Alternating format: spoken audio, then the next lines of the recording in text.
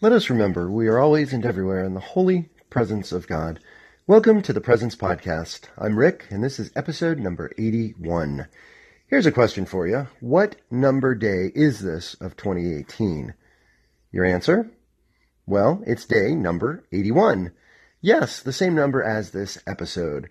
I began the year with a vision of creating something public to share every day. Well, welcome to it.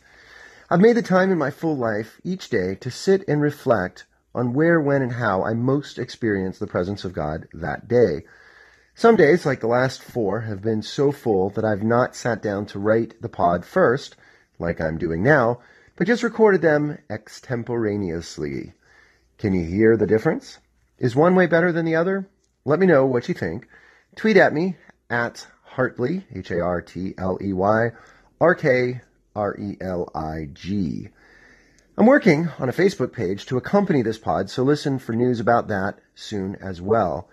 So grab your New Testament and that Sister Jean of Chicago Loyola University fame, her collector's bobblehead, and join me on our 16-year-old couch for a recap of today's highlights. I thought I had my God's Presence moment, or GPM, early today. We had a late school start because we faculty had an early morning in-service. 5 minutes before school started, all the power went off in the school building. Fortunately, it was a very clear morning. My classroom windows face east, and the sun was more than an hour higher than the usual start time of first period. I used my LCD projector for our opening prayer every day. Since this was obviously out of commission, I had to pray and punt for class.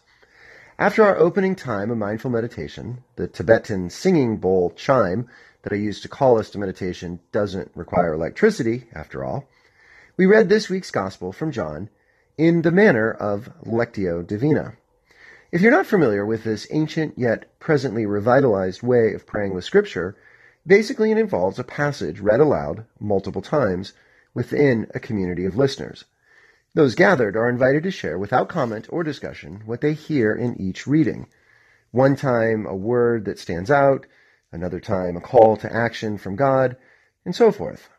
I introduced the process to my first period freshmen, who are my most diverse of my 4 ninth grade sections of religion, and off we went. I was struck by the depth of their comments, the light streaming in during the power outage, and how well the class was going in the midst of an unexpected obstacle. I felt that, wow, my GPM was here, and I believed that I had my focus for this day's podcast. But later in the evening, as I sat on my well-worn couch, by the way, I know how old it is because I have photos of me sleeping on it with my infant son. He'll be 17 years old this summer. And there I sat watching TV. I had 2 related GPMs, which combined give us the title for this episode. First was the tail end of the University Loyola Chicago versus Nevada Sweet 16 March Madness game. The last 5 minutes were intense as the Ramblers of Loyola and the, one-armed bandits of Nevada battled for the right to make it to the Elite 8. In the end, the underdog Ramblers won and will play on Saturday night with the game to potentially go to the Final Four. Although I have no connection to this Loyola school, they remind me of my undergraduate school, a Catholic Jesuit one also, University of San Francisco, who long ago in the 1950s had a little basketball team that could, as they won 2 national championships. And the best part of Loyola is their number 1 and perhaps oldest fan, Sister Jean, who is 98 years old. The New York Times had a great article on her last Thursday or Friday. Look it up, as it's a heartwarming tale. And they also show her bobblehead, which I referenced a moment ago. It warmed my heart tonight as the victorious players lined up to bend way down to hug her in her electric scooter. A touching moment of tenderness and joy amidst the March Madness. After that game, I remained on the couch and began watching a documentary on the Gospel of Mark. I just bought the DVD for $5 as my sophomores and I are reading, studying, and discussing the Gospel of Mark. It's a simple video. A scholar who is also a songwriter goes to places important to the Gospel. First, Rome, where it was written to console and edify the first Christians in the midst of persecutions and suffering. and then on to the places in the Holy Land where Jesus himself walked. It was engaging, and I learned more than I expected, in part because the host makes connections within the story of the gospel I'd not noticed. I felt thrilled to be learning something which helps my faith deepen and which I will soon share with my students. And I felt God in the learning and in the story of Christ Jesus told across the ages in Mark's gospel.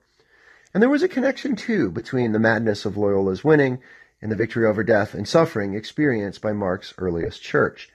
If it wasn't for the latter, the former, the Christian university, would not exist.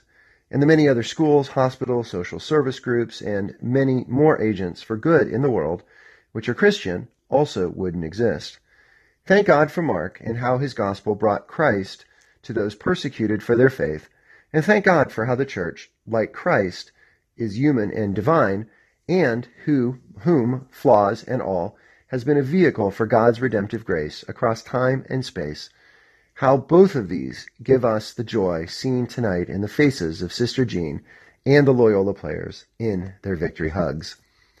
How do you experience God's presence in the organizations, schools, churches, hospitals, and more who are chartered by the Church Universal? Thanks for listening. Blessings and peace.